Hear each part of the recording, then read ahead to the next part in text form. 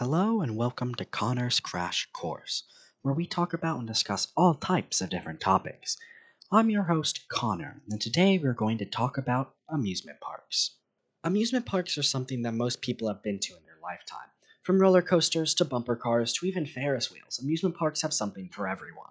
Whether it is the thrill of speeding drops and the wind in your hair, or the jolt of excitement felt when two bumper cars collide, most people can agree that amusement parks are a blast. Humans have, for centuries, wanted a thrill, something to entertain them, and amusement park rides are no different. And while we could talk about the psychology behind these rides, the real topic of the day is the science behind them. Many people wonder what causes the feeling of weightlessness in their stomachs, and why they feel lighter at the top of the Ferris wheel. And honestly, there's one simple answer: physics.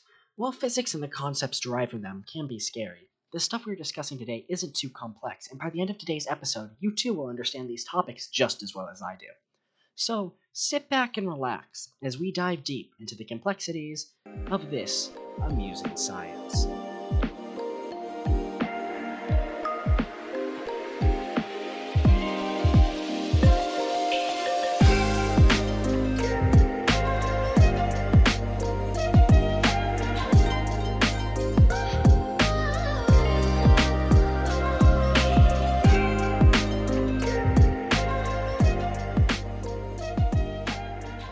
Now, before we get into the science behind roller coasters, bumper cars, Ferris wheels, log flumes, and carousels, I think that it is important to first learn about the history behind them.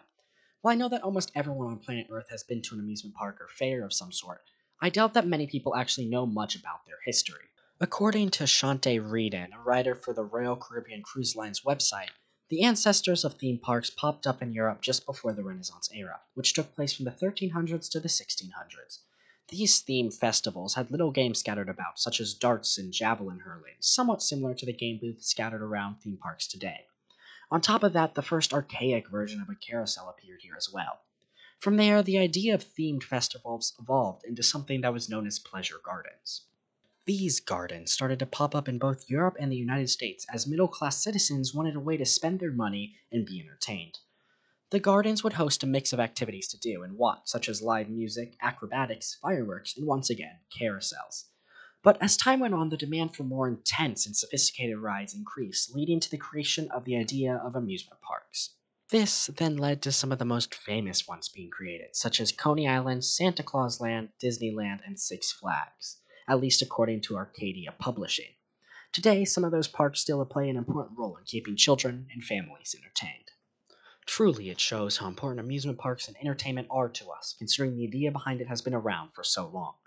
Since they have existed for so long, architects have come close to perfecting the most entertaining and safe roller coasters, all because of their understanding of physics.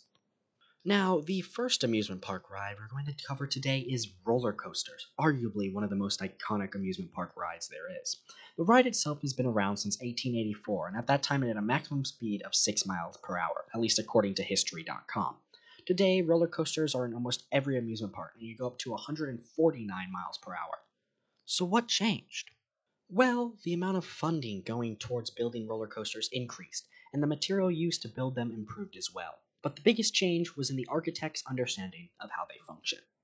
Roller coasters, on a basic level, are little more than a sled with wheels, at least according to Gale researching. The main powers behind roller coasters are gravity, potential energy, and kinetic energy, just like when you sled down a hill. When you go sledding, you have to get somewhere high up so that you're able to move. If you just tried plopping down a sled anywhere and sitting on it, you wouldn't go anywhere. You need something to push you or to cause you to move, which is why you need a hill or a sloped surface to sled. This is described in Newton's first law of motion, which states that an object will stay in place unless another force acts upon it, according to researcher Dana Harshbarger. Roller coasters are the same way. At the start of a roller coaster, the cart will move up the first hill by way of a conveyor belt. This allows the roller coaster to gain potential energy, which is a type of energy that is stored until a force acts upon it. Once it makes it to the top of the hill, the cart starts to tip off the peak, and the pull of gravity forces it downwards. This is when all that potential energy gets transferred into kinetic energy, which is any energy that involves the movement of something. Due to this, it is important to understand that the first hill must always be the highest, and each subsequent hill cannot exceed the height of the one before it if the car is to successfully go over the peak, at least according to Gale researching once again. On top of that, some of that energy is converted into heat and sound due to the friction that is created between the wheels and the track, and once again according to Gale researching, which leads directly into Newton's third law of motion. According to researcher Dena Harshbarger, the third law states that for every action there is an equal and opposite reaction. Basically, whatever you put in is equal to whatever you get out. Think of it like a machine that cuts wood. If you put a log into the machine, what comes out the other end is planks and some sawdust. In this analogy, the same amount of wood you put in is what came out, but it is just in a different form, that being both the sawdust, which represents heat and sound, and the planks, which represent the actual energy that the roller coaster is using. Every time you put something in, the same amount comes out the other end, in some way or form. Those ideas are the basis for every roller coaster. In conclusion, roller coasters are sleds that are able to move because of the force of gravity changing its potential energy, created from scaling its first hill, to kinetic energy. However, there are a few other things that need to be accounted for as well. For starters, the ride can start in a number of different ways. In the beginning, I mentioned a conveyor belt system, but according to Gale researching, a roller coaster can be started due to magnetic accelerators and compressed air launchers as well. On top of that, throughout roller coasters, there can be accelerator strips that give the roller coasters even more energy with which to move with. Then, of course, there is the material the roller coasters are made out of, the two most common ones being wood and steel. According to Gale researching, wood is one of the oldest materials used to build roller coasters, and while they are reliable and safe to use, steel is better because it is able to be shaped more easily, as well as being much stronger than wood. With steel, architects can build loops, corkscrews, and other fun features into the roller coasters. Next, we have jerk. According to Chris Rutledge, jerk is one of the most important things to consider when designing a roller coaster because too much of it can be unsafe for riders. According to Gale researching, jerk is the rate of change in acceleration, and acceleration is the conversion of potential energy to kinetic energy, which is what we've been talking about this entire time.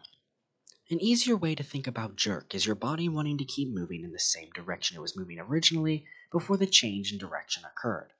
If you're in a car and it takes a very fast, sharp turn, what happens? Well, your body gets pushed against the opposite wall of the car. This is because the car you are in suddenly changing directions forces you to change your direction as well, which is seen by you hitting the inside of your car. Now, if the jerk or change in acceleration is too high, a person can black out or die, at least according to Bill Robertson, a researcher at Gale, which is why it is such an important factor to take note of. On top of that, we have to worry about g-force. On a basic level, g-force is the difference between the speed of an object you are in and the force of gravity, according to Michael Allen, a researcher at physicsworld.com. This is why you feel weightless as you speed down the first hill of a roller coaster. Basically, the acceleration of the roller coaster is faster than the force of gravity, so your body is only experiencing the force of gravity. Since there is no other force acting upon your body, you feel weightless. On the other hand, as you move up a hill, you feel heavier because you're moving at a rate slower than the force of gravity, so the gravity is pulling you down faster than the cart is taking you up. This causes you to feel heavier since your body is getting pushed against the cart. While I know that is a lot to take in, the basic gist of it is as you move down very quickly, you feel weightless, and as you move up quickly, you feel heavier. However, too much g-force can be deadly to a human. But according to Bill Robertson, the bottom line is that it is unlikely an amusement park ride can exert dangerous g-forces without falling apart structurally. Overall, that is everything you need to know about the physics of a roller coaster, from Newton's laws to jerks. But we aren't done yet, because up next, we need to talk about bumper cars. According to Arthur Levine, writer for the USA Today News, the bumper cars we know today have been around since the 1920s and have been a popular attraction ever since. It has been a way for families to get out anger in a safe and enjoyable way, almost like rage rooms nowadays. And while they may not be as complex as roller coasters, bumper cars still have a lot of physics behind them. First off, though, how are they powered? Well, there are three main ways in which the rammable cars are powered. According to Best in Bumper Cars, they either have conductive ceilings and floors, along with a long metal rod sticking out of the back of the car to connect the two, a conductive floor made up of positive and negative strips, or by using batteries. The most common type used in amusement parks, though, are conductive ceilings and floors, because it is the most cost-effective form for them. While today we aren't getting into electricity and the science behind that, it is still important to understand how, on a basic level, something works. But now it is on to the main event, the physics. Bumper cars are similar to that of a roller coaster, in the fact that it also uses Newton's laws of motion. Of course, it uses Newton's first law in the sense that without a force, in this case electricity, the bumper car wouldn't move. It also uses his second law of motion as well. According to Dana Harshbarger, his second law states that the more mass an object has, the stronger the impact of that object is going to be. Basically, when a bumper car with an adult in it collides with a bumper car with a child in it, the child is going to be launched back more than the adult, assuming that they are traveling the same speed. This is because the car with the adult in it has more mass or weight, so it takes a lot more force to push them back. Finally, there is Newton's third law. Once again, this law states that every force has an equal and opposite reaction, which in this case is felt by the rider when they collide with another car. This reaction of forces is called a jolt, and while normal collisions can be dangerous, bumper cars are designed specifically so that they aren't. This is due to the rubber lining surrounding the bottom of the car. This rubber, while looking super cool, also forces the jolt to be spread out throughout the car and your body, and for the impact between the two cars to take longer to get to you, making the collision safer overall, at least according to AmusementParkPhysics.com. Collisions are mainly dangerous if the impact of it happens instantly and are focused on one point, because the more pressure put on one point, the more likely it is to break. An example of this is seen with a piece of wood. If you bend both ends of a wood plank really quickly, the board is going to snap because the pressure or forces build up in the middle, while the slower you bend it, the longer it is going to take to break because the forces build up less rapidly. Now, encompassed into those laws is momentum, which is the force an object is carrying as it moves. It is mainly determined by the weight of the object and the speed at which the object is moving, so the higher the mass or speed, the greater its force, which is basically what Newton's second law describes, at least according to Carly Hallman, writer for TitleMax.com. This then leads directly into his third law, which talks about how every force has an equal force that is put out of it, which is why the heavier the bumper car, the bigger the jolt, or bounce is going to be. So, overall, Newton's laws once again play a large role in the workings of amusement park rides. But how much do they affect the next ride we are going to talk about? Those being Ferris wheels. According to Marco Domlia, a research intern at the Chicago Architecture Center, the first real Ferris wheel was made during the 1893 Chicago World Fair, and ever since then it has been creating spectacular views and haunting any students taking pre-calculus. But what types of science goes into creating such an incredible ride? Well, once again, Newton's first and third laws both play a part in creating its main feature, that being spinning. The spinning of the Ferris wheel is caused by a series of axes, gears, and motors, at least according to the observationwheeldirectory.com. These parts give the Ferris wheel the energy and the electricity it needs to spin upwards, while gravity helps pull the wheel back down. The next big portion of the ride is its seating. Because the seats are connected at the top and are attached to the outer rim of the wheel, they're able to sway and pivot, at least according to realworldphysics.com.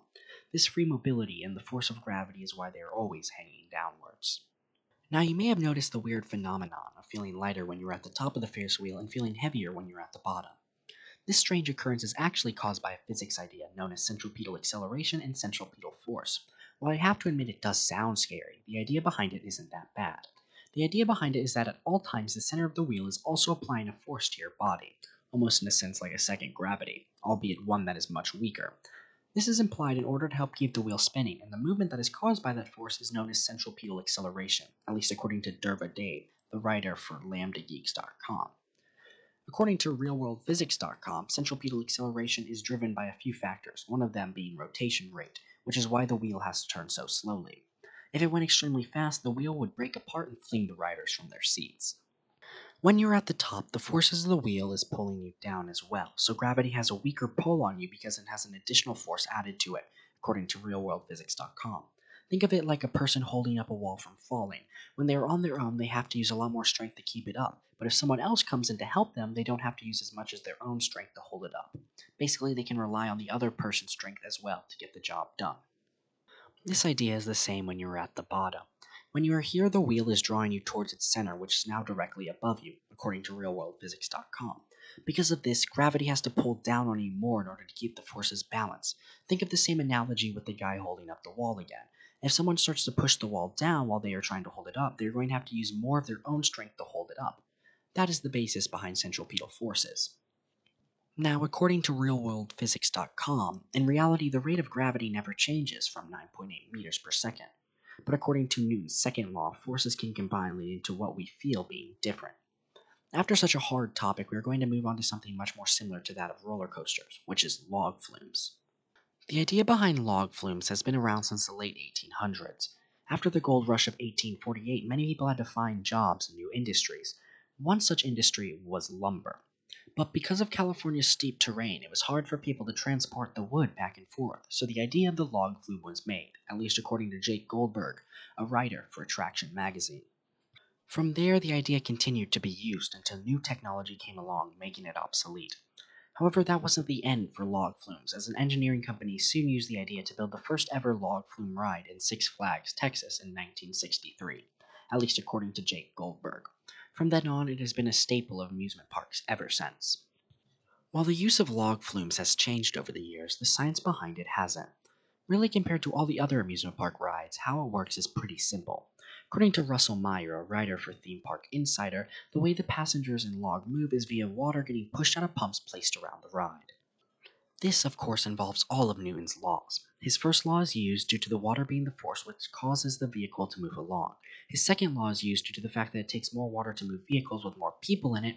And finally, his third law is used due to the fact that the force of the water has the equal and opposite reaction of causing the boat to move. The only other thing helping the ride along are conveyor belts, which help the vehicle get up tall hills in order to prepare its riders for a big drop, almost like what a roller coaster does at the beginning of a ride, once again according to Russell Meyer.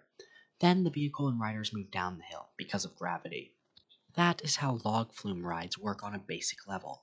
Compared to all the other ones, it isn't as complicated and uses many of the same techniques roller coasters use, like gravity.